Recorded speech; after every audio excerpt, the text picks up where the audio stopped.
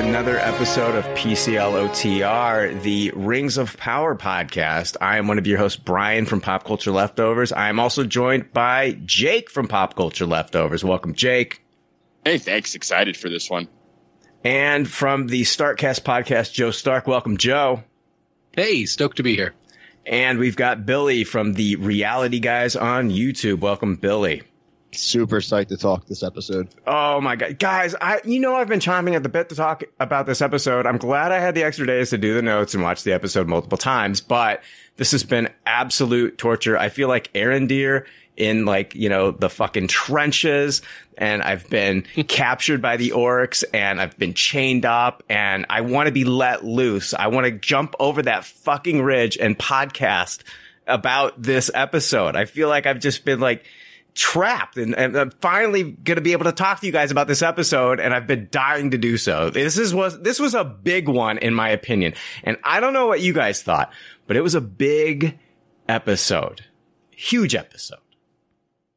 So many implications to so many things that have ties to the Jackson trilogy, to the books, a lot of aha pointing at the screen moments, because even if you're just even a casual Lord of the Rings fan, you recognize some of the characters that made their debut this week and the direct ties we have to some of our favorite characters and some of the locations that we got to see this week. Obviously Númenor, namely something we've been looking to see on screen for a very long time, and I don't think it disappointed. Oh, absolutely not. This episode was titled Adar, and that actually it means father in Elvish. And I want to talk about that later. There's a lot of stuff I'm going to be talking about later. Trust me on this episode. There's a lot of history we've got to talk with Númenor to go over. We know what's up with that SAURON symbol that we've been seeing, and some really interesting clues about Halbrand's true identity. And guys, here we go. I'm not going to get into it now. I really don't even want to open it up now. But I don't think he's the Witch King. Some think he's the Witch King. But there is, and you guys are not going to like this, but I am going to break this down. I am going to dissect this, and I'm not going to leave any stones unturned. And I'm going to go over everything that came out of his mouth and everything that is pointing towards Halbrand.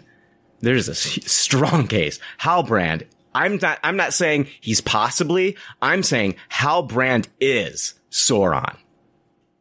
There you go. Let's go. I was in total denial last episode, but I am 100% convinced Halbrand is Sauron. We're going to get into that later in the podcast. I promise you. And you know what? Fuck it. I'm going to say it right now. Theo is the Witch King. I'm going to get into it later. I'm telling you, I know this. I have a feeling, not even a feeling. I think there's undeniable proof in this episode that Halbrand is Sauron. I cannot wait to dive into this. I just really wanted to kind of tease our audience at the beginning of this that yes, these are things that we're going to be talking about in this episode. So definitely some theories. I'm going to be laying it all out later in the episode, but I really do want to talk about what a wonderful episode this really was. What I did miss in this episode, I'm going to say this: no Elrond, no Durin, nor Celebrimbor. So we didn't get to find out what's in the box that King and Prince Durin opened from the last episode. Like what's inside? Is it what was inside the case in Pulp Fiction? Was it Gwyneth Paltrow's head? We don't know. Is it Mithril? We don't know. And we didn't get any Theo or Bronwyn in this episode. So that's one of those things. The last episode, I kept thinking to myself, Theo finding the box with the hilt in it. And it's something that we deal with today. It's people lock up your boxes. Kids are finding guns. Lock your guns up. It's come on, man. Some very irresponsible adults in the Southlands just leaving this, this demonic hilt sword, in a barn under a fucking, loose floorboard. Come on, people. Get with it, man. The children are our future. Let's protect them from these things. It's dangerous, you know? Let's childproof some shit. I know it's Middle Earth, but come on, let's do this. We got some exciting news, though. This week we do have an email address. So if you did want to, if you're already annoyed at me and you want to let me know, you can send me an email at pclotrpod@gmail.com. So that is our official email address. If you want to send in any questions to us, it is pclotrpod@gmail.com.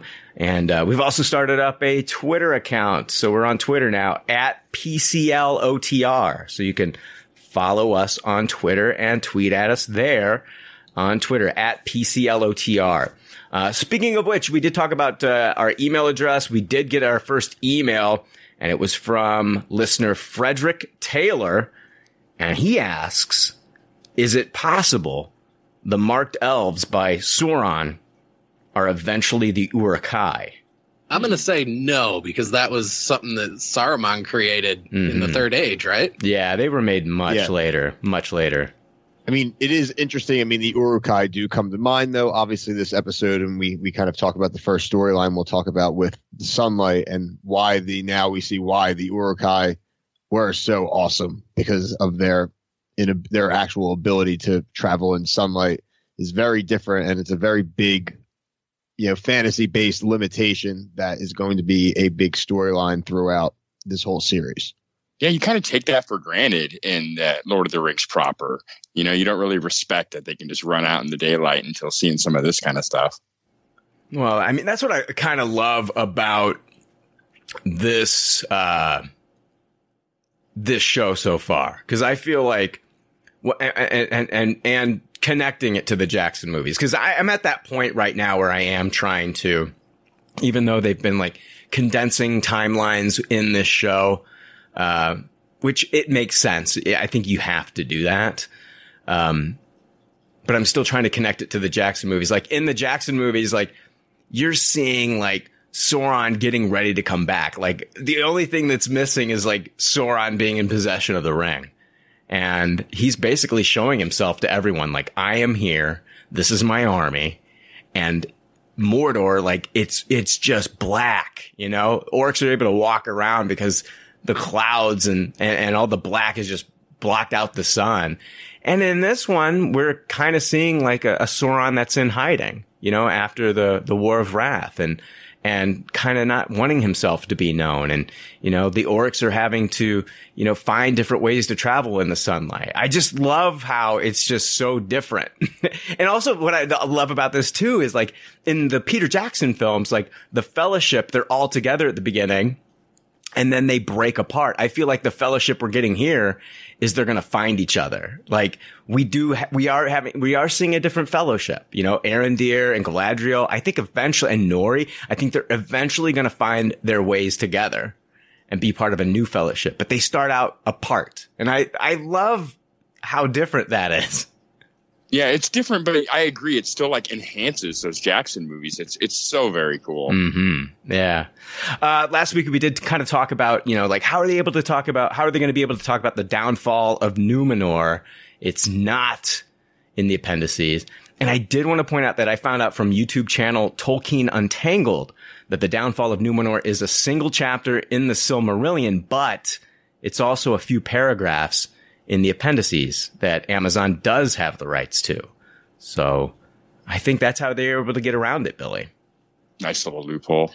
No, it is. It's a great loophole. And if you have to avoid some specific titles of events or specific locales, and like I said, they've mentioned a lot of things, even like the Silmarils in passing. Now they can't really go into crazy detail, but that being said, shows like ourselves can kind of extrapolate on some of those things and kind of provide that context, which I think is really cool that we get to have in our conversations. I'm just going to start off by saying we're going to break down the storylines. We're going to start with Arondir, but before we really jump into this, I want to say this was for as much as I miss Durin, for as much as I missed Celebrimbor, because I didn't really miss Celebrimbor. I missed Elrond and Durin. I think that this might be my favorite episode. It's hard to top getting to see Númenor and and that, especially that opening scene or that opening shot where it gets that wide shot of the harbor. It's what an advanced, like very advanced civilization from this time period, and to see it all fleshed out on the screen is incredible. And it does make it a little bit weird when you're comparing it against the actual timeline from the books, because things are very condensed, but it's, you know, it's like they just took a few key human characters from different parts of the timeline and just basically put them all up closer to when Sauron eventually makes his way to the island. And they did set up some really interesting stuff in this that I love the way that they're playing up the mystery on this, and it feels like they're leaning into it pretty hard. And I hope they continue to do that for a while, because it does leave you wanting more at the end of each episode. I told you, I think Halbrand is Sauron. I think Sauron's on the island, Joe. No, last week I didn't want to believe it, and I had a whole host of reasons. Like, chiefly among those, how would eventually this guy who clearly looks like a human, how is he going to impress Celebrimbor in being this, you know, bringer of gifts? But I'll tell you what, if in a future episode, if we see him getting the ear of Pharazôn, it's like, oh, that's going to be a nail in the coffin. I'm telling you, man. I can't. I got to hold off on that right now. But yeah. I cannot wait to get into it. I think this was the best episode yet as well. I love Elrond too, but I didn't even think about missing him until seeing the next week on. And then I was like, oh, Elrond next week. I was just so engrossed in this episode. I also really appreciated how ferocious and violent this episode got at multiple times. I was surprised every time it happened, you know, between the fight in the city and the end with the wargs, and man, the close up of arms getting snapped. Did you guys see the comparisons to the warg at the end to Ugly Sonic? Yes, I did. No, I see it though in my mind's eye now that you say it. Oh boy. It's a good one. My only complaint about this episode, and it's not even really a complaint, I hope this is the last episode where we end with a who is this guy cliffhanger, because it's 3 episodes in a row now, and if it happens a 4th time, I think that's a little tired. So I hope that pattern can take a backseat after this episode. Oh man, I suppose I don't need any more introduced, but I do like the every week, you know, kind of dissecting every fucking thing that every character is saying and trying to figure out who they are. No, I agree. I'm just tired of the, you know, blurry who is this guy finale. And I feel like the payoff from the last cliffhanger wasn't like, it was definitely addressed in this, but it wasn't treated the way the episode ended off on it. It was just like a cliffhanger for cliffhanger's sake. So I hope they find some more unique ways to get me on the edge of my seat for next week than who is this blurry guy? The whole blurry guy trope. At least the first episode didn't have a blurry guy. At least it was a who is this guy in the crater? I didn't really mind the blurry stuff in this one. It was let me kind of defend it here. At the beginning, when everything is kind of blurry, when we start off with Arondir's story, it's because, you know, he's been kind of beaten up, and that's what he's saying. And that's kind of like the way the episode bookends. He kind of gets the crap kicked out of him and is blurry again. So that's why we see it that way. But I understand that you're just like, okay, they did it the week before. The sun is hitting the back of this guy and they can't see his face. I get it. It is just keeping me. Yeah, they're doing their job. I'm all in though. I think that's my biggest problem. I'm all in. Like, you don't have to do that to have me super excited for next week. I feel like a lot of people probably feel the same way. Yeah, but I mean, we're dealing with a weekly show. We're not dealing with a Netflix series where you can just binge it. We're dealing with a weekly show, so they got to do these cliffhanger tricks. So I agree. I just want them to get a bit more unique with get me excited for next week. Hopefully they have some other tricks besides who is this guy. I'm sure they will. I'm sure they will. That would make sense that it would be more plot related and not character related the further into this we get. I would hope so. Me too. We're going to start off with the Arondir storyline. Is it Arondir or Arondir? I thought it was Arondir, but I don't know. Yeah. Yeah, I thought it was Arondir, but Vase and Vaz. I think both are acceptable until someone gets mad it is going to be how someone pronounces it. It's going to be that's kind of understandable. There are a lot of similarity and similar names, so. Yeah. Oh, trust me, it's not going to be the last name I probably pronounce wrong through doing this podcast with you guys. So I'm telling you what, if you're a listener and you have a problem with the pronunciations, like if it's driving you crazy, just turn off the podcast because we're going to fuck up some names. I can promise you that. That's just, I mean, it's just going to happen. None of us are Tolkien scholars. We're just enthusiasts. Yeah, exactly. So last episode, Arondir, I'm going to call him Arondir. Arondir was captured. We believe he was captured by an orc, and we do find that he was captured by an orc. Billy, you mentioned that you think he's going to be kind of like in an enslavement camp, and that's exactly what we see here. He's in a slave camp with other men, probably from the Southlands. Some other elves are in the group as well, and two elves in particular, the Watchwarden, and what's his buddy's name? Is it Medhorn? And Mador. Mador, yeah. And so the orcs have them digging these tunnels and trenches, and they're using like these putting up these canopies, these coverings as they go to avoid the sun, which hurts the orc skin, which we see kind of like in this episode multiple times.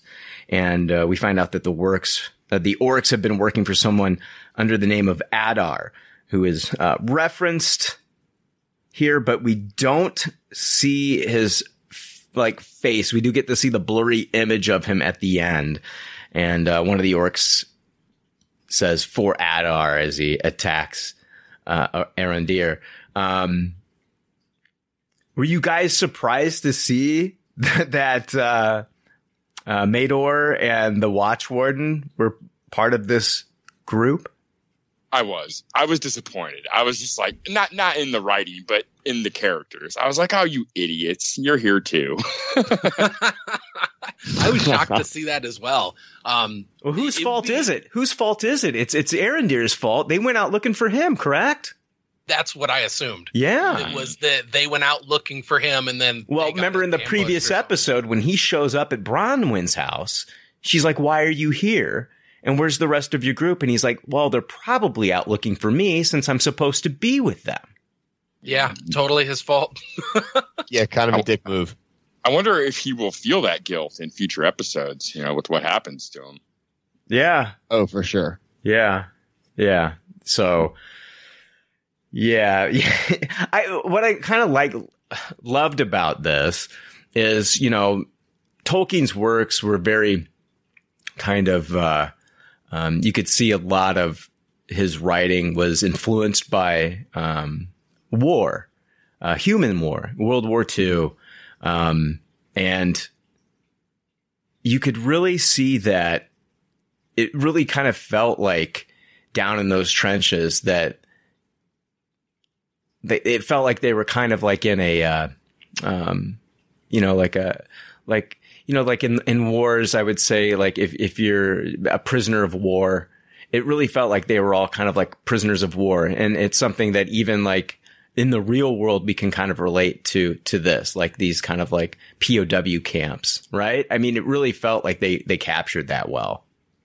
Yeah. Tolkien was a soldier in the First World War. He was literally writing things about Middle Earth in the trenches at the Battle of the Somme. And that is exactly what the case would be. You step out of that trench and more than likely you're going down. And he experienced that, and just the destruction of natural beauty and kind of the mechanizations of war. It's the last war where there was both horses and then tanks. And obviously, what was going to happen there. And all that type of imagery and similarities do come across in his themes, in his writing. So you're definitely spot on with that. It's totally believable also that these orcs would, because when that town was sacked and all the people are gone, I figured it like, these are food, meat's back on the menu, boys. And, but but that actually putting them to work makes sense because it's like these people can go out in the sun, no problem. Mm-hmm. Yeah. The improvised tools that he was using too, basically using like a pickaxe that was made from like a scapula of like a shoulder blade of something. Did you see that one of the orcs that comes out later, it's the one that kills Mador, was wearing an elf helmet from like it looked like from like the Wrath of War. It looked like one of the same helmets that Galadriel was stacking in the first episode. Oh shit, I hadn't even noticed that. That's an old orc. or it's been handed down, you know? If it's the orc, then they had a guy listed here. I looked in the episode description as Wrath, and they said that the guy Jed Brophy, who played him, actually has played multiple characters. Oh yeah, in the Jackson trilogies. Yeah, he's played orcs in the Jackson trilogy, and I believe he's played a dwarf as well. Yeah, he's been doing like the interview circuit here lately, so yeah, it's very cool to have him involved in this as well. Another reason why it's really good that Mador and the Watchwarden were here is because they're basically catching us, the audience, up, and Arondir up as to like what is going on here, what are the orcs doing, and Mador tells Arondir that they're digging. The orcs are having them dig, and they're also searching for something. And my guess is that they're looking for that sword that Theo is in possession of. Adar has them out there. Adar's their commander, and he's having them look for... I think they're looking for that sword. I think so, too. Yeah. And in order to get any further, there's this ancient tree that is there. And you got to understand, like, you know, Arondir. I keep saying his name differently every time.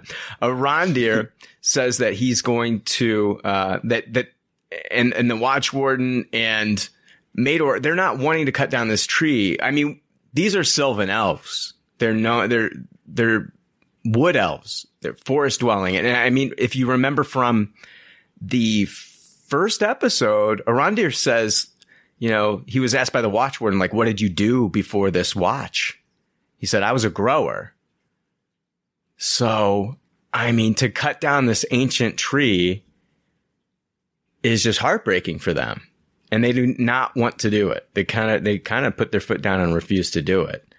And I think them making a stand like this, and then what happens with Mador, with his throat getting sliced here, and then Arondir having to be the one to step up and say, I'll do it. I'll cut down the tree. And then it was super emotional. He says, Opsene, which means forgive me, as he's touching, in Elvish, it means forgive me. And as he's touching the tree. And it was just really like, it was very sad. It was very sad, especially, you know, this tree has been there so long, and you can just kind of see that, like, this is the way things are going. And you could not think about like the Ents and their reaction, like, you know, in the Two Towers as well. Yeah, this was a gut-wrenching moment. Man, just the way he held his palm flat on the tree, like, that was the moment right there where it just got me. It's like he knows he has to, but he just feels such sorrow. And yeah, seeing what is it, Modir? The guy that got his throat cut? Mador. Yeah, I mean, that was just crazy. Like, he's still drinking the water when it happens. And that effect just, it made me so sad. Fucking orcs. Oh, that whole scene was just masterful. I loved that it got so ominous when the elves made their stand. And then it was, you've earned yourself a water ration.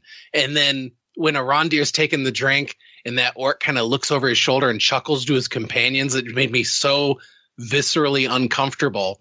And then Mador's taking a drink, and the danger comes from a completely unexpected, you know, angle.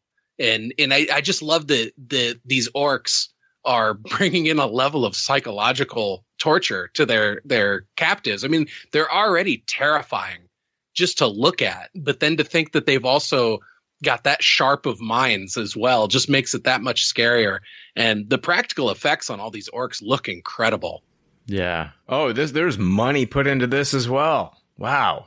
Oh, yeah, for sure. And it's interesting. I mean, the use of like imagery and metaphors with trees is a through line throughout even just this episode. This isn't the only place where the kind of status of a tree or the imagery of a tree is being used to kind of reflect the health of a situation or the status of a situation. We'll see that later when we see the tree Nimloth in Númenor. So I think it's kind of an interesting, they have a through line of metaphors there using that tree imagery. Well, Tolkien himself, as a boy, loved trees, loved climbing trees. He was a big fan of trees and nature. So he takes a lot of like his own personal life experience and puts it into his own, into this fantasy world that he created. So it's very cool. Yeah. I don't have a lot of notes here about like them trying to escape. I really just kind of wanted to, ask you guys what you thought of the escape, the action that we saw here, the battle with the warg and everything, because I thought it was very, very well done. They know that they have the advantage in the sun. Keep them under the canopy and try to break these chains and get free. And then it's like, oh God, then they send out the warg. It's like, oh no. I thought it was cool. They all just, oh, sorry, go ahead. No, I was just saying, it kind of reminded me of, this is the kind of acrobatic Super Saiyan elf type of battles you saw from like a Legolas in the Jackson trilogy. It is cool to see their acrobatic style and their ingenuity, and it was kind of a chuckle moment for me, not in a really bad way. It didn't take me out of it, but it was the first time where I felt a super callback to kind of the acrobatics and such. So, and like you're right, Brian, it is also really tactical, which is something really to take into account. I loved the way that everybody under that canopy just got the fuck out of the way when that warg was coming. It was just a bunch of screams and then eventually silence. And the look on the warg, it was like kind of an even mix of scary and kind of borderline derpy, but I thought it was still effective because it was scary. And in the way that they did all that, I loved Arondir jumping and cutting that big timber down. It was almost reminiscent of watching MCU Thor jumping with Stormbreaker. Just the way that right when you think that the Watchwarden is going to get away, and instead now he gets filled with arrows from a completely different direction. It just adds to the hopelessness that they must all be feeling. And then for him to lose his companions like that and for their plan to fail so spectacularly. Man, that's 2 episodes in a row where Arondir is just in a much worse position than where he started the episode. Yeah, I thought that they were going to get out of there. I thought by the end of the episode, all 3 of them would be like, running off together. They'd find some horses, they'd ride off together and get out of there. And we got it's like, I'm surprised this wasn't directed by Rian Johnson because because nothing went their way, unfortunately, in this episode. And yeah, it ends with, Arondir watching the Watchwarden die. He gets the Boromir and he gets the arrows and, he gets knocked out and they say, take him to Adar. And, question, who is Adar? He sure didn't look like an orc. No, Definitely not. And when Arondir was talking with the Watchwarden, they were talking about his name and they said Adar is Elvish for father. And so why would he have an Elvish name?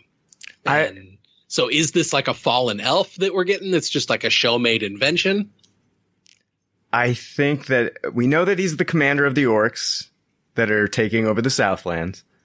But I believe that, like, with his name meaning father, I think he was the first elf that was captured, tortured by Morgoth and his orcs, by Morgoth and the goblins, and he was used to create the first orcs, and that's why the orcs call him father. Oh, that's a pretty cool theory. I like that.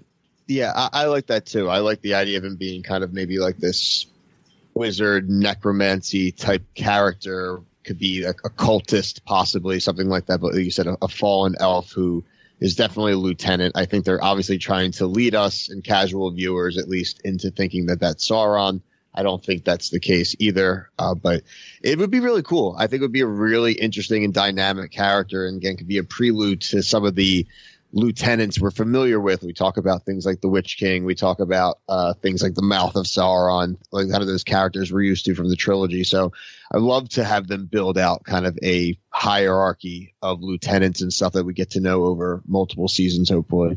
Yeah. Oh, absolutely. Yeah. Cause like I remember like watching like the first couple episodes, and I'm thinking like, oh, maybe Theo could be the Mouth of Sauron.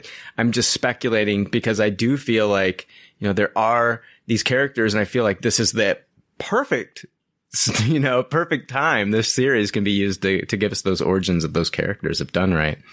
Let's jump into the Galadriel storyline. Oh yeah, before I do that, it really feels like Arondir is kind of screwed here. Like, how is he going to get out of this? I really don't have any theories. It really feels like he's kind of stuck here, and it'll be interesting to see him interact with Adar next episode. If we get that storyline, I have a feeling we might not get that storyline next week. Yeah, there's a lot to cover next week, but looking at the next week on, and I didn't see any of that stuff going on. So who knows? Might have to wait a week to find out who the blurry guy is. Yeah. Maybe some other elves show up, maybe like another patrol or something of that nature, since 3 of them are missing now. I'm not sure, but that's the only thing I could kind of think, unless there is some kind of person within the camp already or something like that nature that maybe helps him. Mm-hmm. The show did do a really good job of making it seem very hopeless for him, though, because I'm in the camp too, where I thought they were going to escape this episode, and the fact that it went so horribly wrong, if he ever does actually escape, it's really going to feel great. Like, I'm not even expecting it at this point. Right. Yeah. All right, let's jump into Galadriel's storyline for this episode, and we see her. She's woken up on a ship. She's on a ship now, and it's a Númenorian ship, and it's captained by Elendil. And fans of the books, fans of the Peter Jackson trilogy will know this as Isildur's father. And I was just like, oh my God, this is so cool. I was like, first off, we're on a Númenorian ship, and this is Isildur's father. Like, this is so cool. I could not wait to dive further into this episode. Agreed. And I like that they were introduced so early that that they are going to be central figures throughout. It wasn't something they waited until season 2 and 3 to make that a oh my God moment and have that character introduced. We get to see them from very early on, and that kind of more than guarantees that they're one of the main, almost like you said, almost like the fellowship of the cast, which I was really excited to see. Yeah. Elendil calls Galadriel an Eldar, which is a name that was given to elves who traveled to Valinor initially. And the elves were created in Middle-earth, and the gods, the Valar, called them to the west, the land of Valinor. Galadriel was one of the elves in those groups that answered the first call to Valinor. And she looks and she sees that Elendil has her dagger. So he's in possession of her brother's dagger now. And I was just like, how is she going to get that dagger back? Same. And they travel, and we see, for the first time on screen, the land of the land shaped like a star, the island kingdom of Númenor. And we see these watchtowers. There's a couple watchtowers that we see, and they light a flame. And of course, it reminded me of the beacons uniting Gondor and Rohan.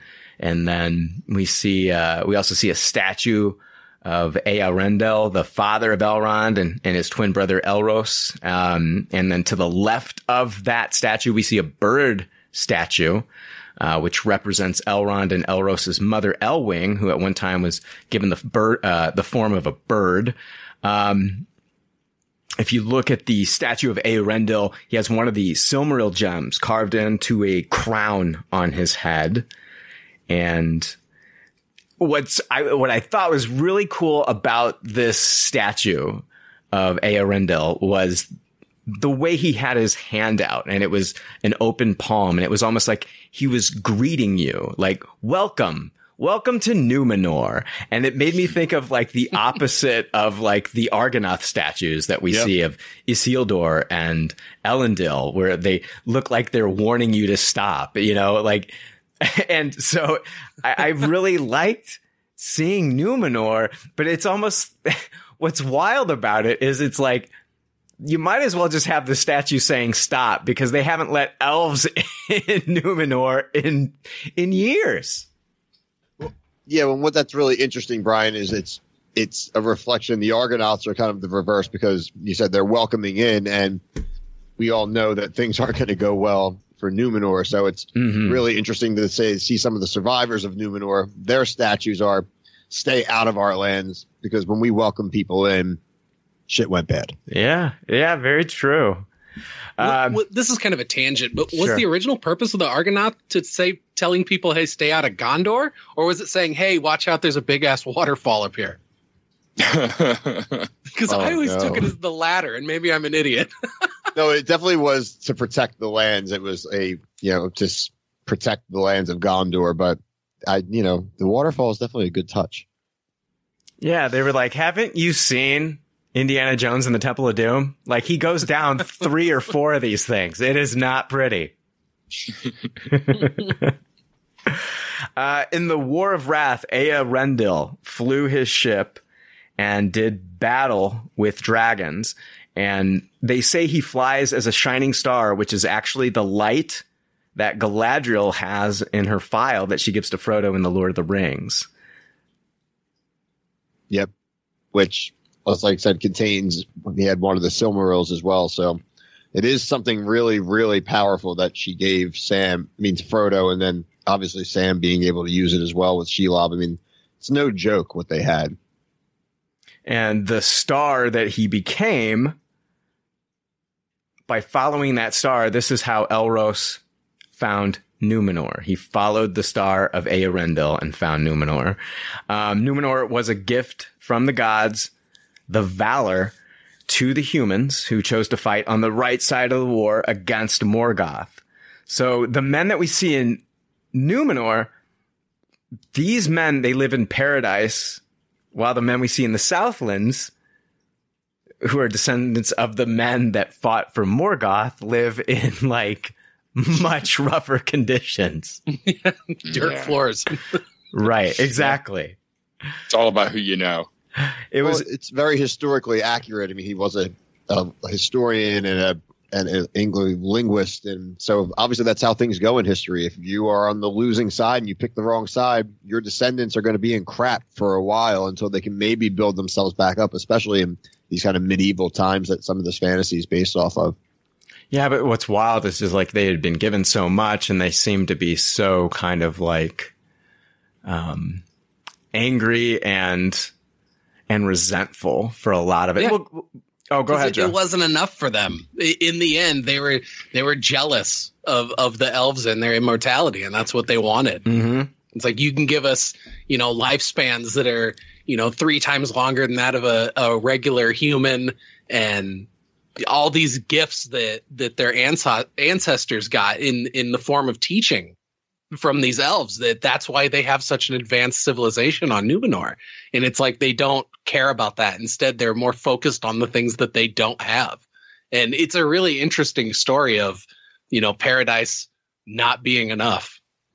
Yeah, Tolkien was Catholic, and I think a lot of this comes from like religion. You think of like, in the Bible, Adam and Eve, and it wasn't enough. They had to eat from the tree of knowledge and they did the wrong thing. And they were deceived. And so I feel like he's taking a little bit of religion and putting it in here, of course, you know? 100%. Oh, absolutely. 100%. Yeah. Actually, a lot of religion, honestly.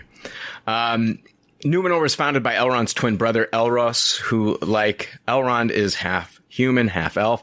Elros was Númenor's first king. Elros and Elrond, when they were younger, they were able to choose like which life they wanted to live. They could choose, do you want to live as a human or do you want to live as an elf? They were given the choice. Elrond chose to live as an elf and Elros chose to live as a human. So it was kind of like Elros got his like own Rumspringa, like he's Amish or something. He's like, I like this. I'm going to stay human. And so he stayed human. And the men of Númenor that fought for, you know, the right side in the War of Wrath, they were given long lives. They were gifted long life and they were called the Dunedain. Remember Aragorn was a Dunedain and these were lords of long life, great power and wisdom, far superior to the men of Middle-earth, among whom they dwelt and whom they ruled. They were, from the beginning, far fewer in number than the lesser men. They were tall, pale-skinned, with dark hair, shining gray eyes, and proud faces. The Third Age marked the beginning of the waning of the Dunedain. So by the time we get into, like, the Peter Jackson trilogy, that begins the waning of the Dunedain, in which their gifts of wisdom, nobility, and long life were slowly withdrawn due to the downfall of Númenor and their mingling with lesser men. And we know that Aragorn was one of the Dunedain. Don't we? By the time we meet him, isn't he like 87 years old when he's 87? Yeah. In the beginning of their history, the Dunedain were blessed with a lifespan thrice the life of lesser men, yet this ever diminished over the course of the Third Age. Galadriel talks about how elves used to be able to come and go from Númenor, but how they eventually would turn away their ships. As she's walking and as Halbrand is walking, we see that Halbrand focuses for a moment on the smithies at work. And I want to talk about that a little bit later in the breakdown. But I did want to point it out here that there's a shot of Halbrand and he sees the smithies. Like that's, you know, think of all the amazing things that are going on in Númenor, this beautiful city, this island, this it's like the height of men here. And he's focused on what the smithies are doing. Yeah, I didn't notice that foreshadowing until the second watch through after knowing what happens later. We get a shot of... Oh, go ahead. Somebody was going to say something. No, I'm saying you're right. I mean, he's singularly focused on that. Mm-hmm. So it definitely is leading to have some pretty heavy illusions. And if it's not who you think it is, why is he so obsessed with it? Exactly. We get a shot of one of the gifts that the Valor gave the Numerians, a tree, a white tree of Nimloth. So we get to see the white tree of Nimloth here. And another gift given, but not seen here, is the Palantiri, which are the Seeing Stones. So we could be seeing the Seeing Stones in future episodes as well. So I would keep an eye out for the Seeing Stones in future episodes. You didn't get to see any of them here. Did you notice that around the white tree of Nimloth, there is kind of like a decorative fence made out of stone surrounding it? Mm-hmm. Yeah, the one that's kind of like in ruins. Yes. And like there's a lot of like statues and stuff that was, you know, made in honor of the elves and of the Valor, and that stuff has not been kept up with. It's like they've let it kind of go to ruin. And I think it's also very telling of like, you know, where a lot of the mindset of the people of Númenor is. Especially if you see how the rest of the city seems like it's immaculately kept. And the only thing that's crappy seems to be the thing that you said that's for the elves. And I think that's pretty intentional. Oh, 100%. Yeah. Not many elf stands left in Númenor. Exactly. Not many of the faithful can be vocal about it right now. They're not in the city. I really do feel like there is a large group of them. And I want to talk about that later, too. But anyway. Oh, that's true. That's true. They definitely allude to that. Let's jump into Galadriel and Halbrand being brought before Muriel, who is serving as Queen Regent in place of her father, King Palantir. And I love... The scene was hilarious. Halbrand's like, kneel. they kneel.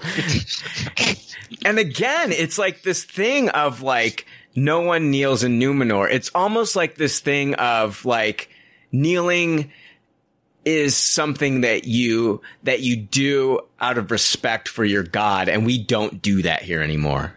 Like we don't, you know what I mean? Like there's nothing, we kneel to no one. And it's like the complete opposite of like at the end of like the Return of the King, like it's like everyone kneeling before the hobbits, you know? Which I still cry every time that happens. Such a good scene. For sure. So good. Galadriel introduces herself. Everybody is like, oh my God. And then Halbrand, who is clearly hiding something, just says he's Halbrand of the Southlands. Halbrand. I love the way he says it. I'm telling you, like, I fell in love with Halbrand this episode, which is why it's going to be so heartbreaking when he turns out to be Sauron. I'm just saying. I know, because they're doing such a good job of endearing viewers to this character. He's the comic relief. He's very scrappy. He's apparently can fight like fucking John Wick. I mean, what's not to like about this guy? I'm just waiting for the moment where they totally Ned Stark this guy in the first season and Brian just throws a fit. What's that? What did you say? Where they Ned Stark him and he ends up being a character we love and they get rid of him in the first season and it's not Sauron. Oh, I'm not worried about that at all. There's no way. I'm not worried about that at all. Yeah, that's not happening. No, they're not gonna Sean Bean him. They're not gonna Boromir him. So we also get a shot, and we do get to meet Chancellor Pharazôn as well here. Oh, that guy just looks like a dick. Right? Such a piece of shit. Oh, and in his response to Galadriel, too, he's like, I would rather kneecap a stallion. He'll be our guest. And it's like, oh, dude, you are not trustworthy at all. You know, I'm upset with him in this scene. I don't like him. But I'm also not really happy with Galadriel here. her being a politician is not very good here. Well, I mean, what she says, she's like, it is... She's talking about Númenor, and she's like, it is because of the elves you were given this island. And I was infuriated with her here. It's like, listen, yes, these are things that they were given, but, you know, Muriel says they paid with the blood of their kin.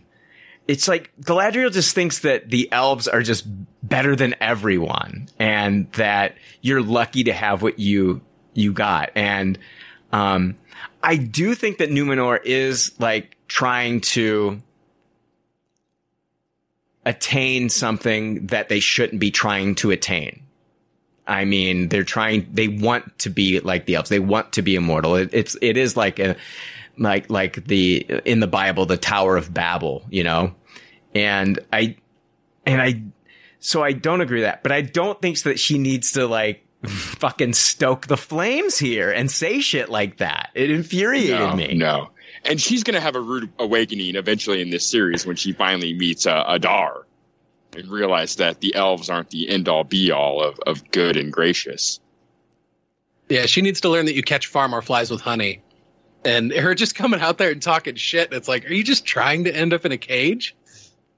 Galadriel is a habitual line stepper. She just cannot leave anything alone. She just has to push it. She has to make sure everyone knows who she is and how serious she is at all times. And I mean, it's such a stark contrast from the Galadriel we know at the end of her story. It's just so interesting. And like I had said last week, I do really think they're leaning towards she's going to do something. And if Brian's theory is correct and he is Sauron and she's really encouraging him she's going to do something because she just has her head down and doesn't think before she acts, and she's going to end up making things worse instead of better, at least to start. Oh, she has already started that. She has already started that, Billy. I mean, it is already it's in motion right now from the moment she got on that raft with him. And that's pretty interesting too, because it falls right in line with Gil-galad's fear. That if we allow Galadriel to keep pursuing this evil, she's going to be the thing that causes it to rise back up. Mm-hmm. And with her, just I mean, because the Galadriel that we know from the Peter Jackson films is much older, much wiser. This Galadriel, she is still caught up in this vow that she took to avenge the death of her brother, and it's a singular obsession. And it shows in a scene like this that that's all she cares about is getting back to Middle Earth. Mm-hmm. Yeah. Yes, but she is surrounded by mostly people, the people of Númenor, that they resent the elves, they resent the Valar, they have rejected the gods. And this is the last place that she needs to be right now. I can understand her wanting to leave. Billy, I've been waffling on getting into like the history of Númenor, the fall of Númenor, and I don't know if it's something that I really want to get into in this episode. I'm not sure. What do you think? No, I mean, I don't think we need to fully get into it yet. I mean, we're kind of making a lot of allusions, and I'm sure a lot of listeners do know, at least based off the established lore, where some of these players land. I mean, we've kind of talked about Elendil and Isildur. Farazan definitely has a really big role to play going forward if they follow the, like I said, established lore. He is a total dick. And like I said, a lot of the stuff that you guys are talking about going after that eternal life and trying to maybe go for the undying lands and just not accepting what you were given or what you're blessed with. And yeah, there is a sad inevitability coming, but we don't, like I said, don't need to kind of spill the beans per se right away. But I think maybe as we kind of see, I mean, again, a lot of things center upon who they end up making Sauron, because that will really dictate, in my eyes, and also with the stranger that we'll talk about towards the end of the episode again, what they do with those characters and who they decide to make those guys be will kind of inform like how strict they're going to stay to the lore on everything. And so that's really what I'm kind of on the wait and see mode, not to like or dislike the show, but just to kind of be able to recalibrate in my mind what to kind of expect from accuracy point of view. Yeah. There's a really good point that we're going to be seeing this stuff in this series as well. Oh yeah. Yeah. With the downfall of Númenor and the survivors that flee in the 9 ships, there's a really strong chance we're going to see all that in this series. Yeah, I mean, it might be season 3 or 4 before we get there, but yeah, there's a big chance. Let's jump into Galadriel is requesting a ship to leave, and they say that an elf has not used a Númenor ship in years, and Halbrand says, hey, listen, he can see that this is going to escalate, and things are going to be said that probably shouldn't be said, and he's being very kind of like, he's trying to deflect, and he's saying, hey, listen, we'll stay here for 3 days, and we'll wait for your answer. Part of me is thinking, he wants to stick around, see what's going on with the smithies. But anyway, I do think that he does not want this to escalate. He can see that these two women are they're going to go back and forth, and things are going to be said, and might not be pretty. So, that's what happened. I agree with you that he's both being the mediator and looking out for himself. Oh yeah. Like he's definitely doing both at once here. Yeah. There's a moment here where, Halbrand is talking with Elendil, and that is when he steals the dagger back and gives it back to Galadriel. And they have a conversation about Halbrand at one point tells Galadriel that he's been searching for peace longer than she knows. And so I found that interesting. We then let's jump over into Did you guys see him palming the dagger after he gave Elendil that hug? Yes. On my second when we watch. first watched it. Not the first time. Yeah, I caught it on the first one because I was like, why did he give him a hug? And I was like, he did it to steal the dagger back. And so I'm immediately looking at his hand, and you could see it like kind of palmed there with the blade running up along the back of his forearm to hide it. And I love how they keep doing that stuff with Halbrand. Like in the last episode, you can see in the background him, pushing his raft away from the others and paddling it out of the way. And with this one, you see him steal it. And then later in this episode, we see him steal another thing. I love that they don't draw huge attention to it, but they put it there on the screen where if you're looking for it, you'll see it. Yeah, it's very cool. We do get our first meeting here with Isildur, and he's on a boat and he's learning the ways of the Númenor navy. And then he arrives on the shores of Númenor, and he is greeted by his sister, Eärien, and he doesn't care. He misses his horse. That made me laugh out loud. Love them some horses. So yeah, we get to see Isildur, which it's awesome. We're gonna be following this character. This is so cool. We didn't get a lot of him here, but we are gonna be following him, I'm sure, quite a bit throughout this series and in future seasons. Yeah, you kind of only know him as a big fuck up from just the Peter Jackson movies. And I think that this is only going to enhance what we know about him. And then by the time we see him doing what he does, I think we'll have a better understanding of why he is the way he is and why he chose to be that way. Right?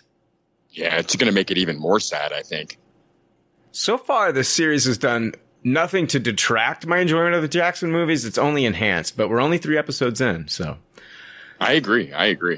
For sure. We get back into the Numerian throne room, and Muriel is talking to Elendil, and I think that she's trying to find out if he's one of the faithful. He's one of the Numerians who are still faithful to the Valar and hasn't forsaken the old ways. So she just wants to,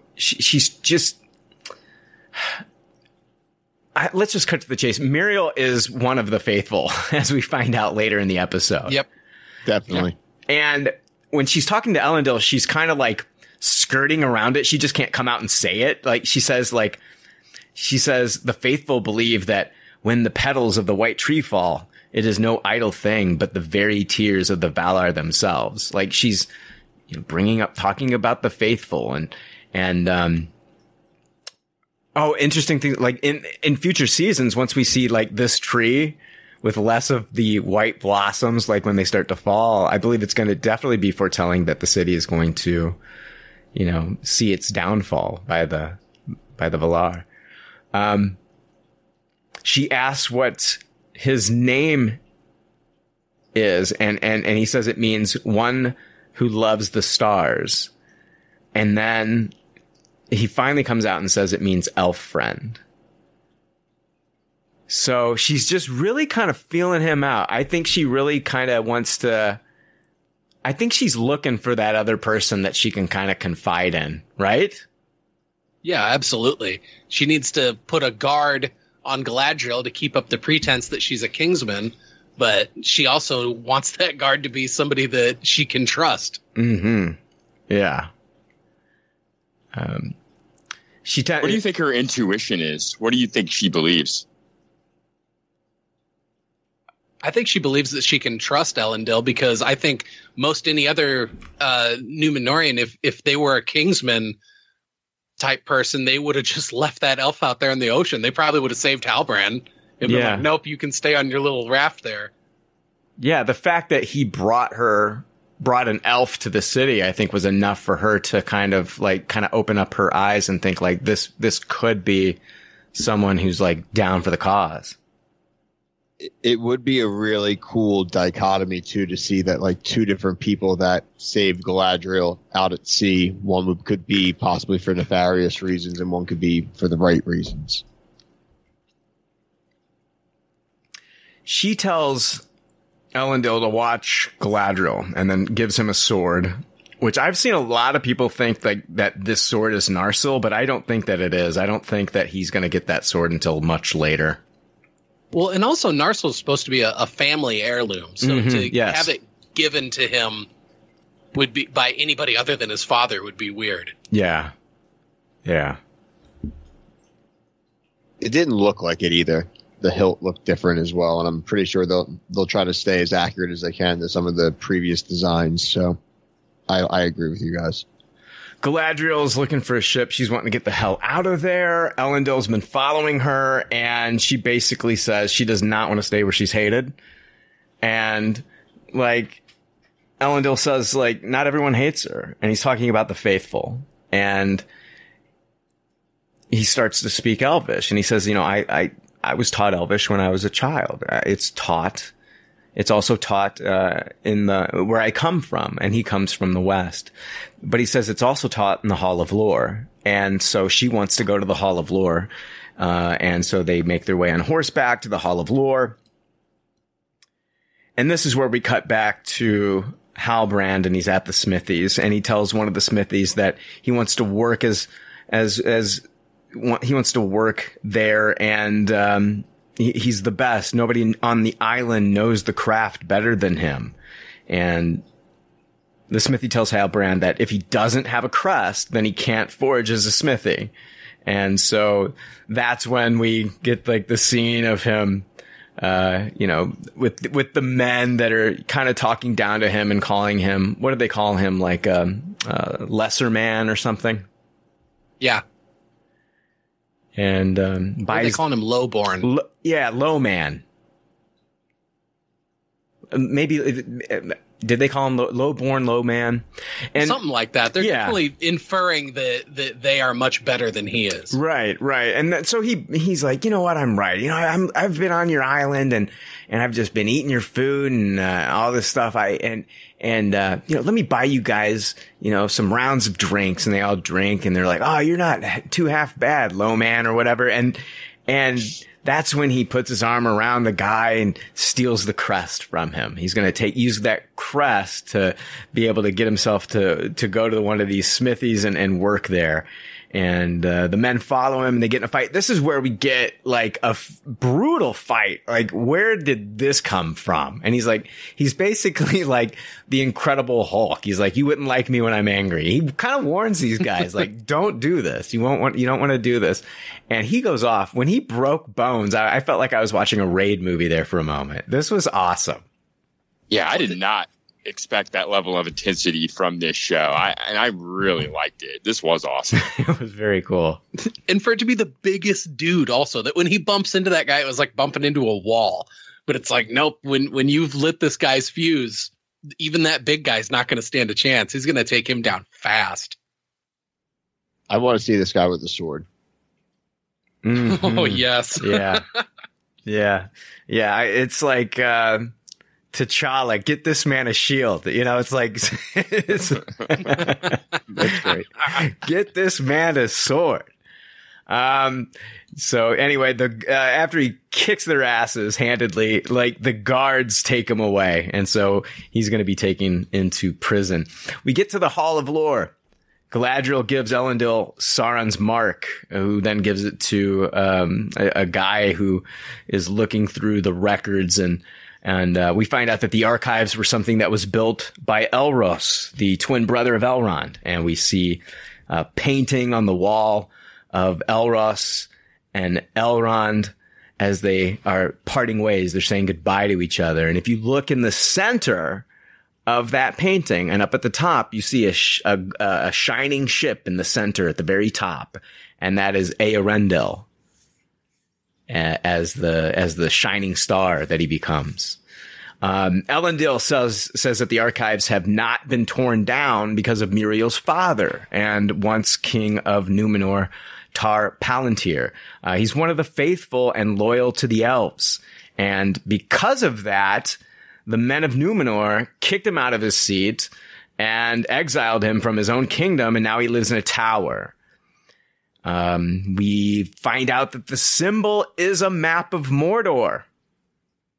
I believe, Billy, you said that. Yeah, that was a few theories floating around, but I thought it kind of played in. It's something I really actually enjoyed about that reveal is that sometimes I don't like it to have to be too convoluted. It's what it looked like. It makes sense. I just like that they didn't drag that out, and now we know for sure what it is. And I think it really just helps people who are, again, more of the casual fans, people who maybe just watch the movies once or maybe here and there. It definitely helps kind of drive that connection to the main trilogy.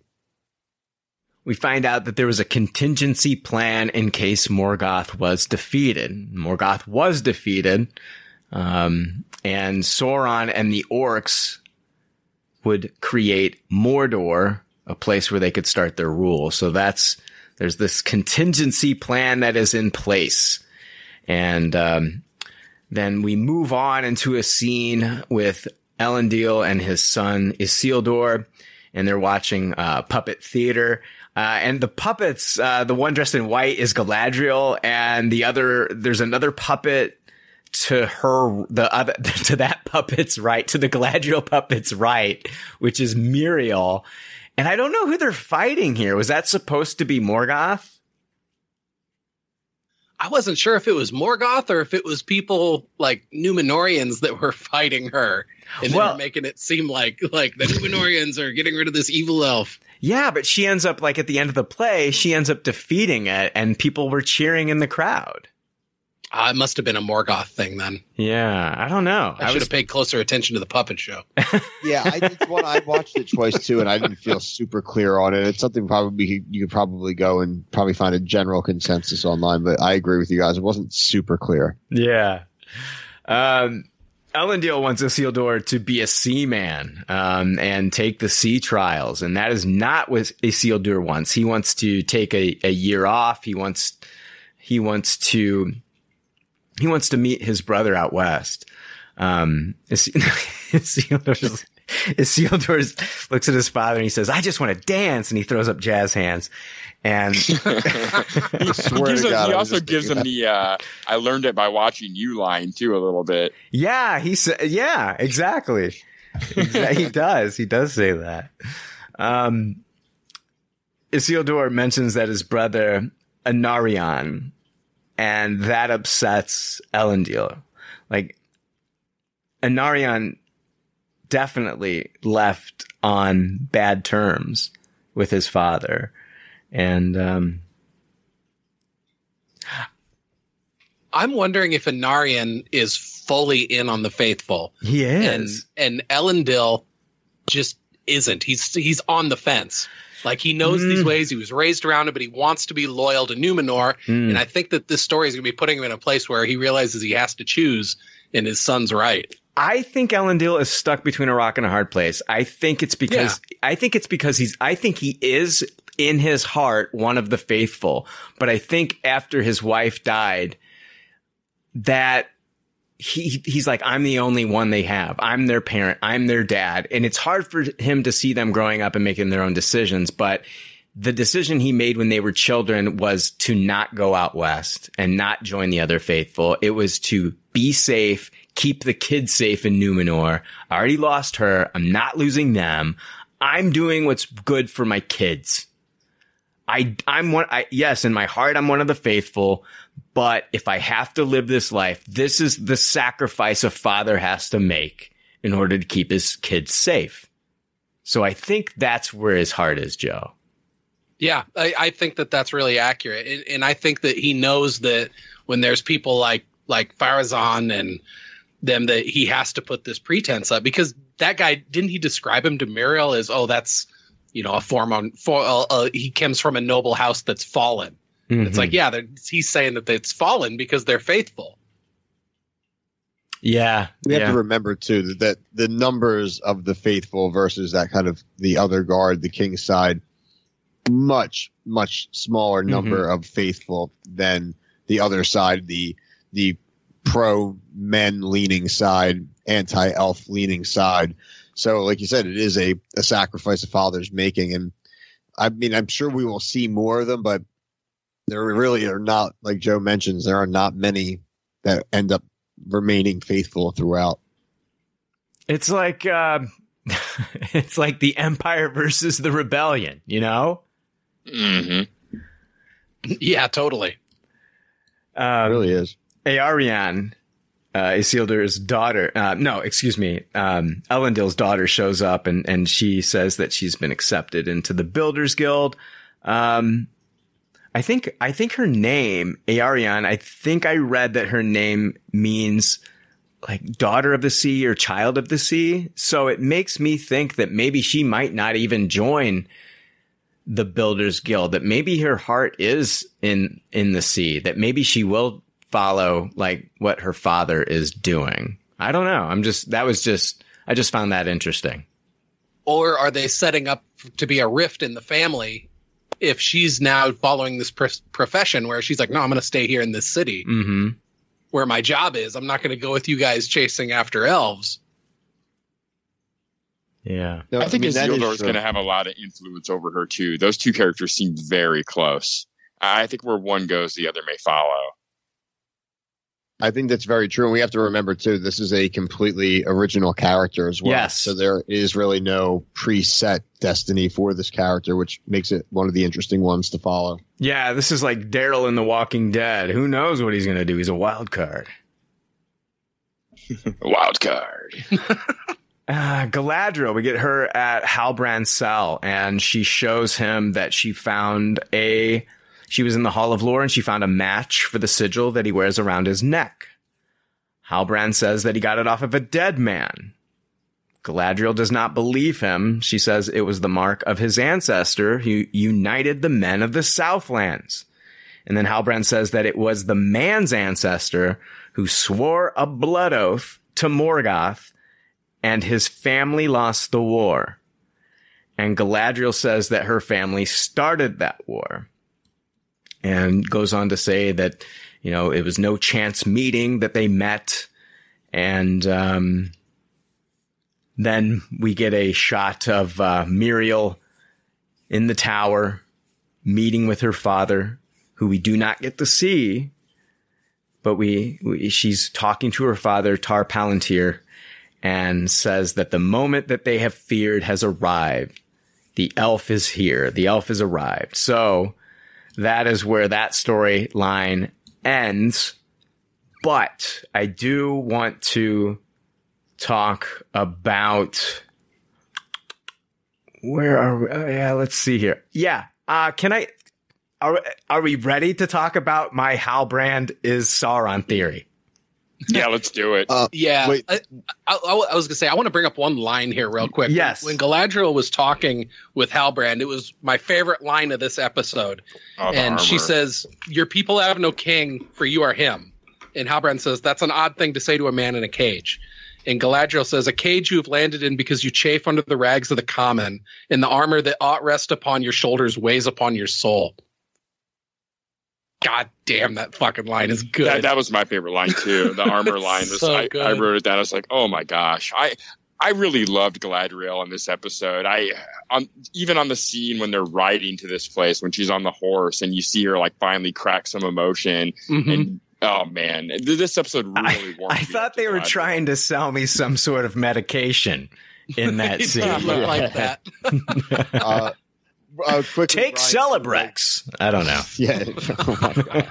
The elf names do sound like pills. They do.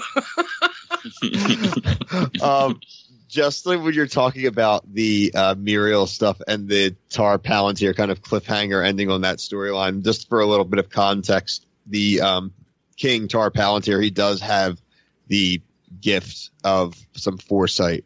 And so that line isn't just because of their own kind of maybe fears or aversions. There's probably been something that's kind of they've seen that preludes that kind of comment. I wonder if he had like a prophetic dream or something that, you know, about the downfall of Númenor, and it was all going to start with an elf coming to the island. That's basically where I'm thinking that is the context. It's like maybe they thought they had more time. It's always that kind of thing. It's like you can see in the future, and that's a very trope in any kind of show from anime to any kind of science fiction is you kind of know the future. It seems to kind of change and happen sooner than you think. And it's kind of to me, I took that as we thought we had more time kind of comment. Mm-hmm. All right. This is the moment that I've been dying to talk to you guys about. The Halbrand is Sauron. And I'm going to lay out all the clues that were teased, not only in this episode, but I think, in previous episodes. First off, I want to say that showrunner J.D. Payne teased Total Film earlier this year talking about Sauron's return. He said, quote, "We can say that when he appears, it might be in a way people aren't expecting." So there was that quote from the showrunner. But let's talk about the Halbrand as Sauron teases here. Remember, Sauron is a shapeshifter and he could have taken Halbrand's form. So I do want to point that out, that Sauron is a shapeshifter, could have taken Halbrand's form. When Halbrand is walking with Galadriel and stops to look at the smithies at work, he's like dying to join them. And why is this important? And what does it have to do with Sauron? Sauron was one of the Maiar who served the Valar god Aule, who was the smith of the Valar, the smith of the gods. So, I mean, I don't know. That's huge. Let's talk about the names. Like the Watchwarden, when talking about Adar, says Sauron was said to have many names in days of old. Perhaps this is one of them. There's more at work here than we can yet see. So he's teasing that Adar is Sauron. But what he's saying is interesting. He's said to have had many names in days of old. Perhaps this is one of them. Also, in this episode, one of the Númenorian men asks Halbrand what his name is. And he says, depends. On what? How close we are. Interesting. I like that one. In episode 1, Galadriel's brother Finrod says to her, "You must touch the darkness before you can truly know what the light is." I believe that darkness is Sauron, and unbeknownst to her, she's basically helping him fulfill his destiny here. I also want to read a quote from the Tolkien Gateway site about Sauron at the start of the Second Age. They say, after the War of Wrath, with the downfall of Morgoth and the destruction of Thangorodrim, Sauron adopted a fair form and repented his evil deeds in fear of the wrath of the Valar. Eonwë ordered Sauron to return to Valinor in order to receive the judgment of the Manwë. Sauron was not willing to suffer such humiliation, and he instead fled and hid himself in Middle-earth. So, maybe that finds Halbrand in the Southlands, Sauron in the Southlands, spending time with a group of men, some of whom were faithful to Morgoth. Remember when Gil-galad said the same wind that seeks to blow out the fire may also cause it to spread? We might be looking at Galadriel kind of blowing, basically causing this fire to spread by getting involved with Halbrand if he is Sauron. And we might be looking at like Tolkien Gateway said that, after the destruction, the downfall of Morgoth, he adopted a fair form and repented his evil deeds. We might be looking at that repentant Sauron right now, running from his destiny. And then I also want to point out when Halbrand first meets the smithies, he's talking to the head smithy and he says, "I'm here to start anew. Lend me that chance, please, and I won't forget it." A repentant Sauron looking to start over? Galadriel was trying to get Halbrand back to Middle-earth and back in the Southlands where he saw the orcs. That's like the thick of the evil, and he's trying to get away from it. And she's basically tempting him to go back to Middle-earth. Like if that happens, this could kickstart the plan for him to rule Middle-earth again.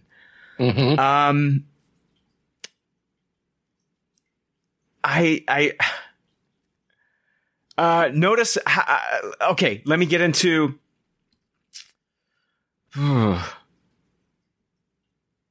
Give me 1 second. I'm going to pause. Okay. Also, I want to talk about the scene where Galadriel is talking to Halbrand when he's in the prison, and she says, let's go to Middle-earth and redeem our bloodlines. Halbrand says, how? You're stuck on this island and still have no army. And she replies, that is all about to change. So I think that she's going to be traveling to the northwestern shores of Númenor, the Andúnie, where she will meet with the faithful and possibly meet Isildur's brother, Anarion. And I would be worried about Sauron turning this into his army eventually, if it is Halbrand. Oh, man, that's crazy. So Galadriel's just doing the work for him, basically. Right. Yes.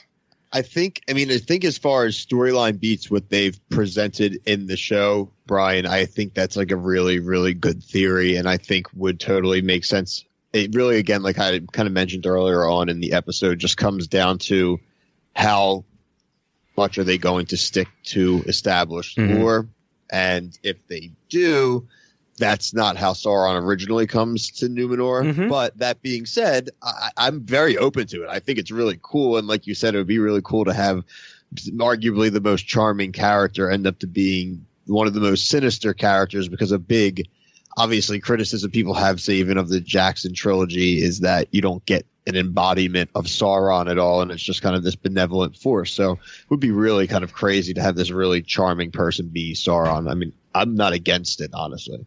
Games Radar, I was reading an article that they had. They make the case that he's not Sauron, and here's their reasoning. They say, first off, Sauron's actually a shapeshifter. In fact, in the Second Age, when the Rings of Power is set, Sauron disguised himself as the Anatar, the so-called Lord of Gifts. And he has ties to the creation of the Rings of Power that were given to mortal men, elves, and dwarves. Sauron, as Anatar, helped the elven blacksmiths create the rings and later secretly made a ring that could control the other Rings of Power. Speculators believe that Halbrand could be the show's version of Anatar, and there are a few clues. In Tolkien's appendices, Sauron is taken as a prisoner by the King of Númenor. That's the city of the Dunedain.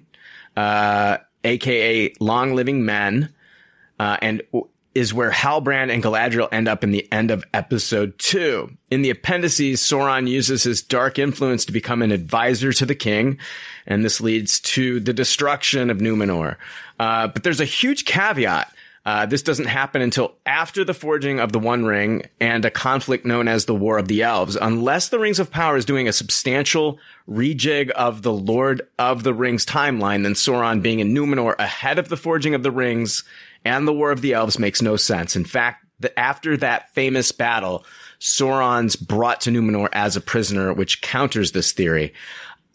Yes, that is all part of the Tolkien history. I think that they are changing it. I think they're changing it. And I also want to point out that this article mentions that Sauron, as the Anatar, was also called the Giver of Gifts. In this episode, he gave Galadriel back her brother's dagger, and he also bought a round of drinks for the men of Númenor. Giving out gifts, guys. Manipulation by gifts. I like what you said about the repenting a lot too, Brian, because I've seen a lot of people say this isn't Sauron because he's a shapeshifter and he'd get out of this situation and he'd get out of that situation and he wouldn't allow himself to be captured. And I think the theory that at the time he's kind of either A, repenting his evil ways, or B, afraid to use them as being noticed by, the Valir, that makes a lot of sense. That pokes a big hole in the whole, well, he's a shapeshifter, so he wouldn't get caught up in any of those machinations theories. I don't think you should be able to buy that at all. Well, and also considering where did that source material come from? Is it from the appendices or is it from something else? Because if it's from something else, yeah, that might be the book history, but this show doesn't have access to it. Mm-hmm. Mm-hmm.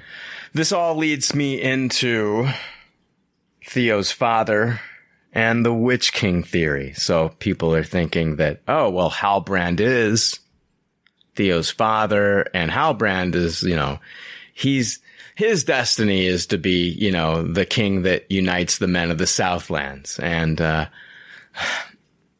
I still firmly believe that Halbrand is Sauron.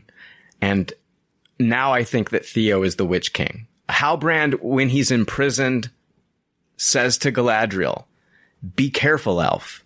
The heir to this mark is heir to more than just nobility, for it was his ancestor who swore a blood oath to Morgoth. I am not the hero you seek, for it was my family that lost the war." I believe him. He says it was my family that lost the war, meaning Morgoth and the orcs were his quote unquote family, and they lost the War of Wrath in the First Age. And when he says the heir to this mark is heir to more than just nobility and talks about the blood oath to Morgoth, I believe that if he's Sauron, he came across the body of this man, took his form, and the heir to the dead man is Theo. The blood oath that was given to Morgoth lives on in Theo. And we see this when the blood is pulled from Theo into the sword from episode 2. Theo is going to be the Witch King of Angmar.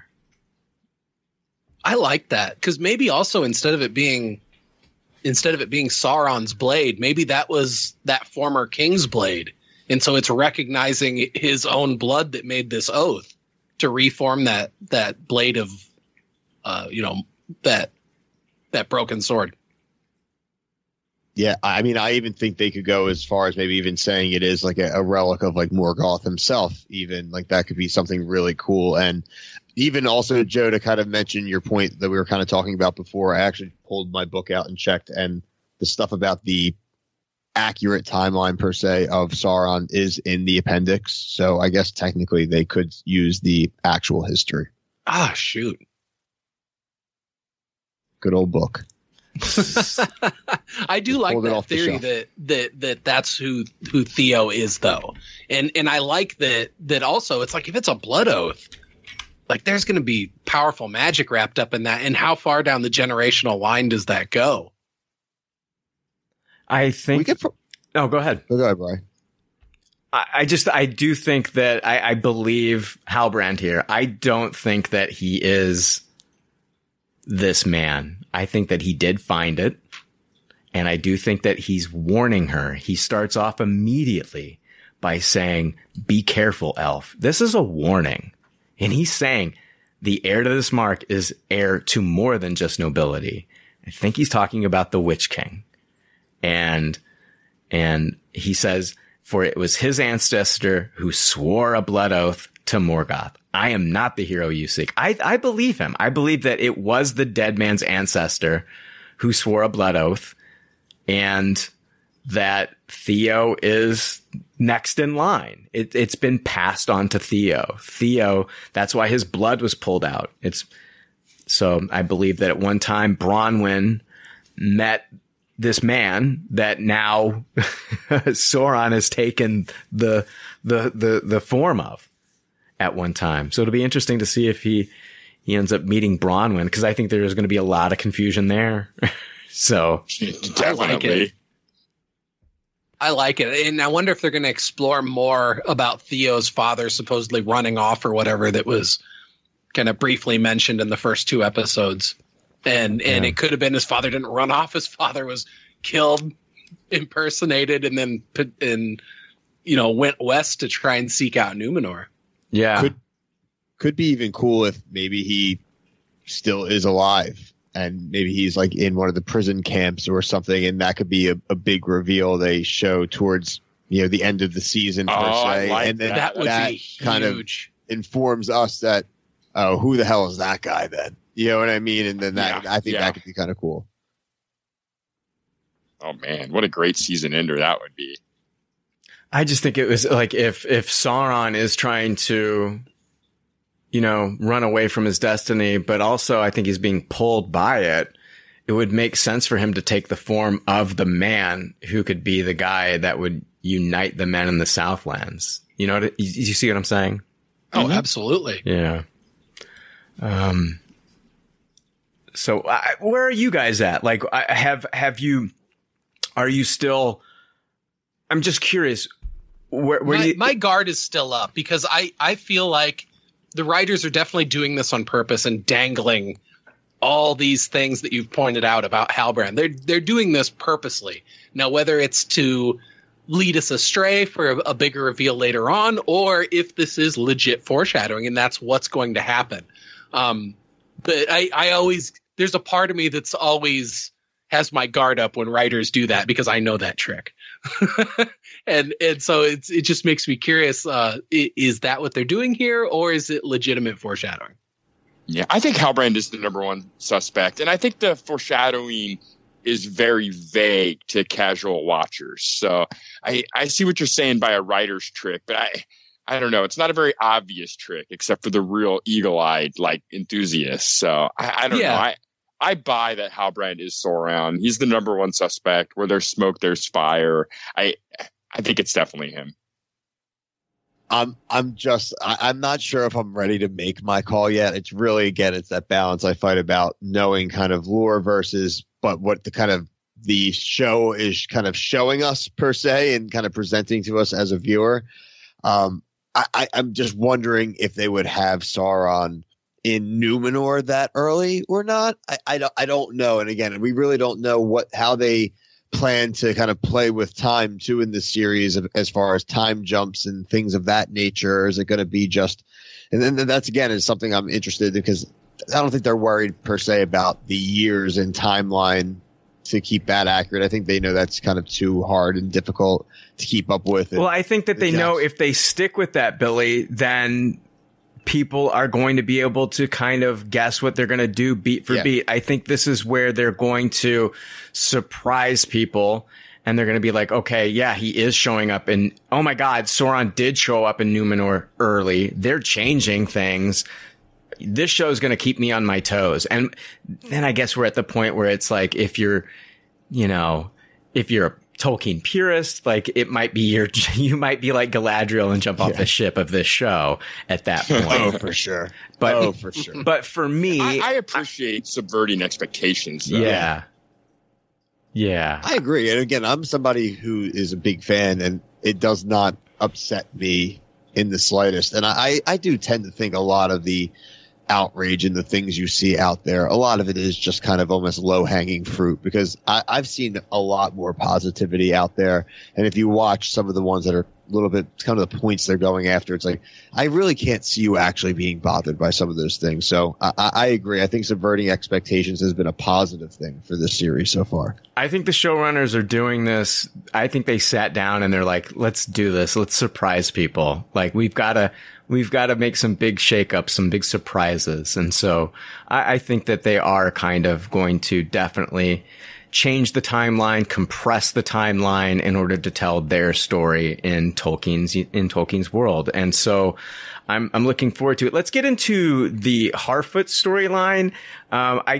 Thoughts on the Harfoot. I honestly felt like they could have left this out of this episode. I agree. Yeah. They built up so much goodwill with me over the first two episodes with the Harfoots, and on this one, it left me scratching my head. It's like, you have a chance saying nobody gets left behind, and you're fucking leaving people behind. Like, they're fucking savages. They're the worst. They are I think it's funny. Because on the one hand, I can understand, okay, you're nomadic people. Perhaps, you need to be at certain points at the trail at certain times of the year. Otherwise, the entire group is going to be at danger. Okay, well, why are you making me come up with that myself? Put that into the writing to explicitly put it through. Otherwise, it just looks like these are people who are only friendly to each other on the outside. But otherwise, it's like, hey, if your ass isn't in that fucking seat at 7:15, we're leaving. What is there has to be. It would have been nice if we would have gotten a story about like a previous migration where they did stop for someone and then maybe like so many of the came. What? I said ugly Sonic Warg showed up. Well, yeah, something like that. Let's say something like that happens. Like ugly Sonic Warg shows up and fucking like takes out like 75% of the Harfoots. Like exactly, because they waited for one person. Right. And so if that's the case, they should have put that in there. They should have. To just put our minds at ease. Right. Yeah. Be like, oh, these are still the really good. These are the proto-hobbits that we can love and trust, that they're going to do the right thing every time. Whereas in this part of the storyline, it felt like they don't do the right thing every time. Yeah. But maybe that was purposely done, because by the time we get to the end of this one, with the stranger saying friend, Nori says, that's it. This is how we help. This is how we keep up with the others, all of us. He helps us and we help him. Yeah. And so actually, now that I say that all out loud, it almost feels like maybe that was done on purpose, but I still thought it was a dirty trick to make me feel badly about the Harfoots with all the goodwill that they built up in the first 2 episodes. This was a real bad look for Sadok, I thought. I mean, he's probably the number 2 suspect for being Sauron after this episode. Like, Jesus Christ. I mean, I felt bad. I mean, he's lost people too. I mean, I felt bad for him. I really felt bad for Poppy. Like, she lost her entire family in a landslide. And even Sadok, like, lost a family member. So I felt bad for him, but like there is this like, just leave people behind. And these are people in your community. You're supposed to like care for them. And so, yeah, it's savage, man. It's like, fuck, dude. It's like the Ewoks eating people and shit, man. It totally is savage. I was waiting for them to be giving the speech about the people they've abandoned, and they actually already had them listed on the list. Like, oh yeah, we're going to abandon them. Oh, sorry guys, that's supposed to be for next. Yeah, and let's just get it out of the way now. Nori and Largo and Rose, you guys, we've enjoyed our time with you, but we're probably not going to see you now, so we'll just say goodbye now. Yeah, I think this culture is definitely going to be changed by the end of this series. There's lots of foreshadowing to that, and I thought it was very funny that there seemed to be one guy that they were all glad that he ended up not being able to keep up with them. Dead by bees. They said he was dumb. Yeah, he was an Egypt. Good riddance to that guy. We're not going to shed a tear. Poppy's not going to cry for this one. we loved him, but he was an Egypt. Last episode, the stranger used fireflies to illustrate a constellation for Nori and Poppy, and I asked, who might they know that might have some information on that? And I said, Sadok. Burroughs, and I mentioned his book, and then Joe said maybe they'll steal the book, and that's exactly what happens here in this episode. They steal a constellation map from Sadok Burroughs. It was definitely the best scene of this storyline too. I thought it was very humorous, the words she was using to try to get Nori to reach in the right place, and I thought this was a very clever scene. Yeah, I also like the scene of the stranger just like, asking in the second episode, like, what is fire? Well, he finds out, because he burns the constellation map up. He's not used to things actually getting burned by fire. He's very shook. He then stumbles around the camp and starts scaring everybody, and then says Nori's name out loud, rats her out. Everybody knows that she's the one who's basically had him hanging out around the camp. Sadok is asked by Largo about, falling stars, like men falling from the sky. And he says he's never heard of that. He's heard about men being turned into a star, which is a reference, or he said multiple beings turning into stars, but I think this was a reference to Elendil, who we kind of talked about earlier. But Sadok says that the Brandyfoots, because Nori has kind of like broken the law and brought in an outsider, that they're going to have to stay at the back of the caravan, which is basically a death sentence, especially since they have Largo has an injured foot.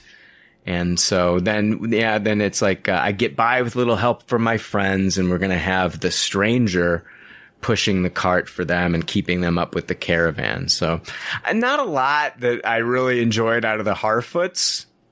this episode, but yeah. The conversation between Rose and Nori also, where she's like, "You're not special. You're just a little girl." And it's like, oh my God, what a mean thing for a parent to say. Well, I think that's just hobbits in general. Like, hobbits shouldn't be seeking adventure, and you know what I mean? She's got to stamp that spirit of adventure out of her soul, and that's how she's going to do it. That's why Bilbo and Frodo and, just they're looked down on something. They're just like, what? And, they're the bad neighbor, Like, But I am, as I am 100% sold that Halbrand is Sauron. Guys, I'm telling you, I'm planting my flag that Halbrand is Sauron, and until he's revealed to not be Sauron, and then in that moment I'll eat crow. But for right now, 100% Halbrand is Sauron. I am 50-50 on this stranger being Gandalf. There's so many things that line up to support the stranger being Gandalf, and chiefly the fact that when he first comes to Middle-earth and he's all disoriented and he knows nothing, it was the Harfoots that took him in and showed him kindness and started helping him along the way. And if this is a people that weren't really recorded during this time period, then no mention of Gandalf showing up during this time period would have been recorded anywhere, because the people he was with didn't even show up in the historical record. And so it works for me. Screen rant. Well, hold on. In this episode, at the very end, he calls Nori friend.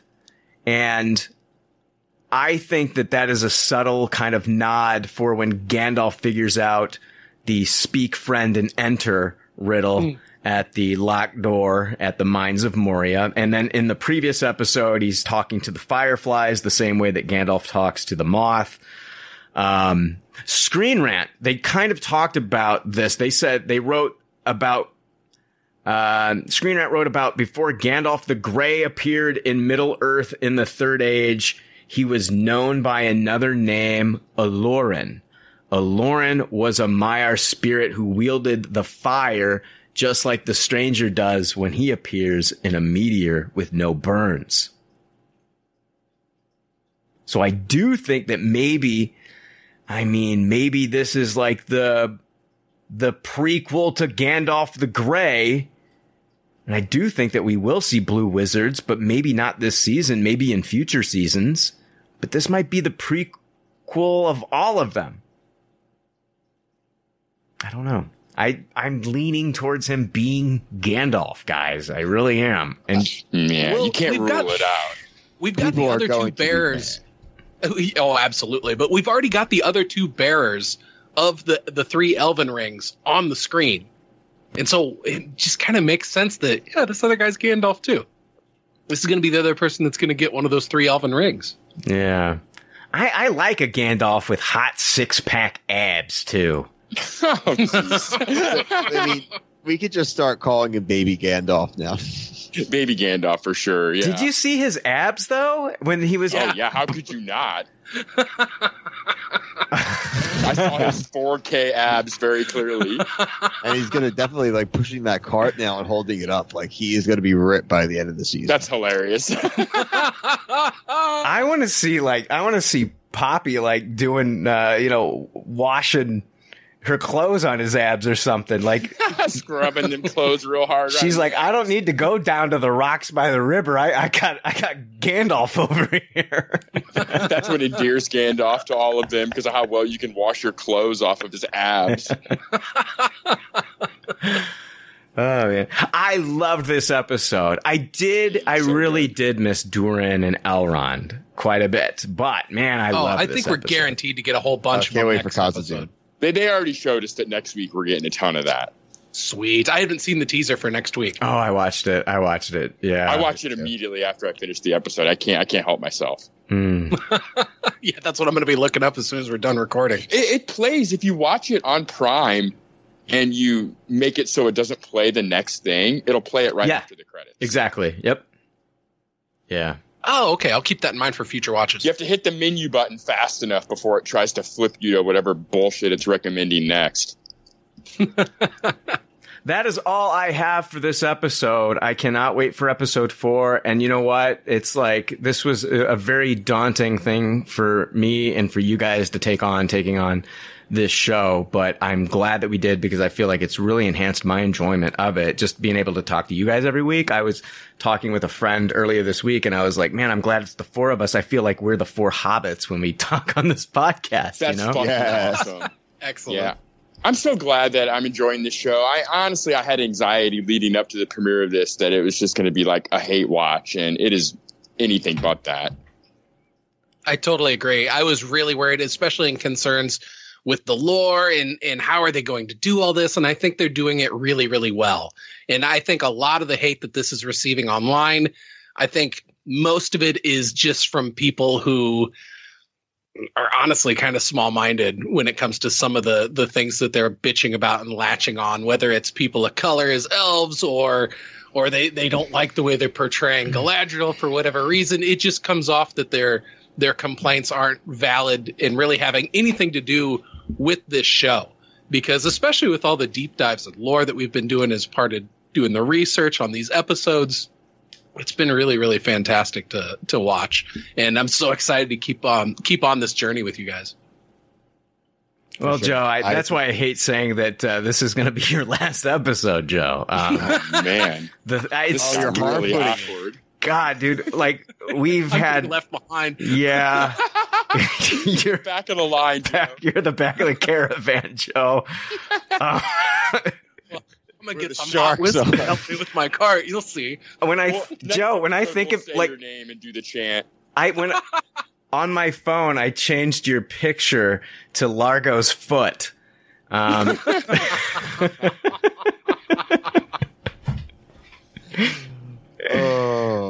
We wait for you, Joe Stark. I think that's very touching. I think the positivity has been good, and like I said, I think, funny enough, I would have thought that the episodes that we would have maybe liked the least would be the beginning episodes, because they have to do a lot of heavy lifting. But I'm just thinking now that we've kind of gotten the main characters, at least for now, under our feet and been introduced, it's going to be easier to kind of go and enjoy the stories and the development now that we don't have to be introduced to more of the main characters to start. And I've fallen in love with some of these characters. Like, I love Nori, I love Elrond, and I'm for as much as I shouldn't, I fucking love Halbrand. And it's like, it's gonna crush me when he does turn out to be Sauron.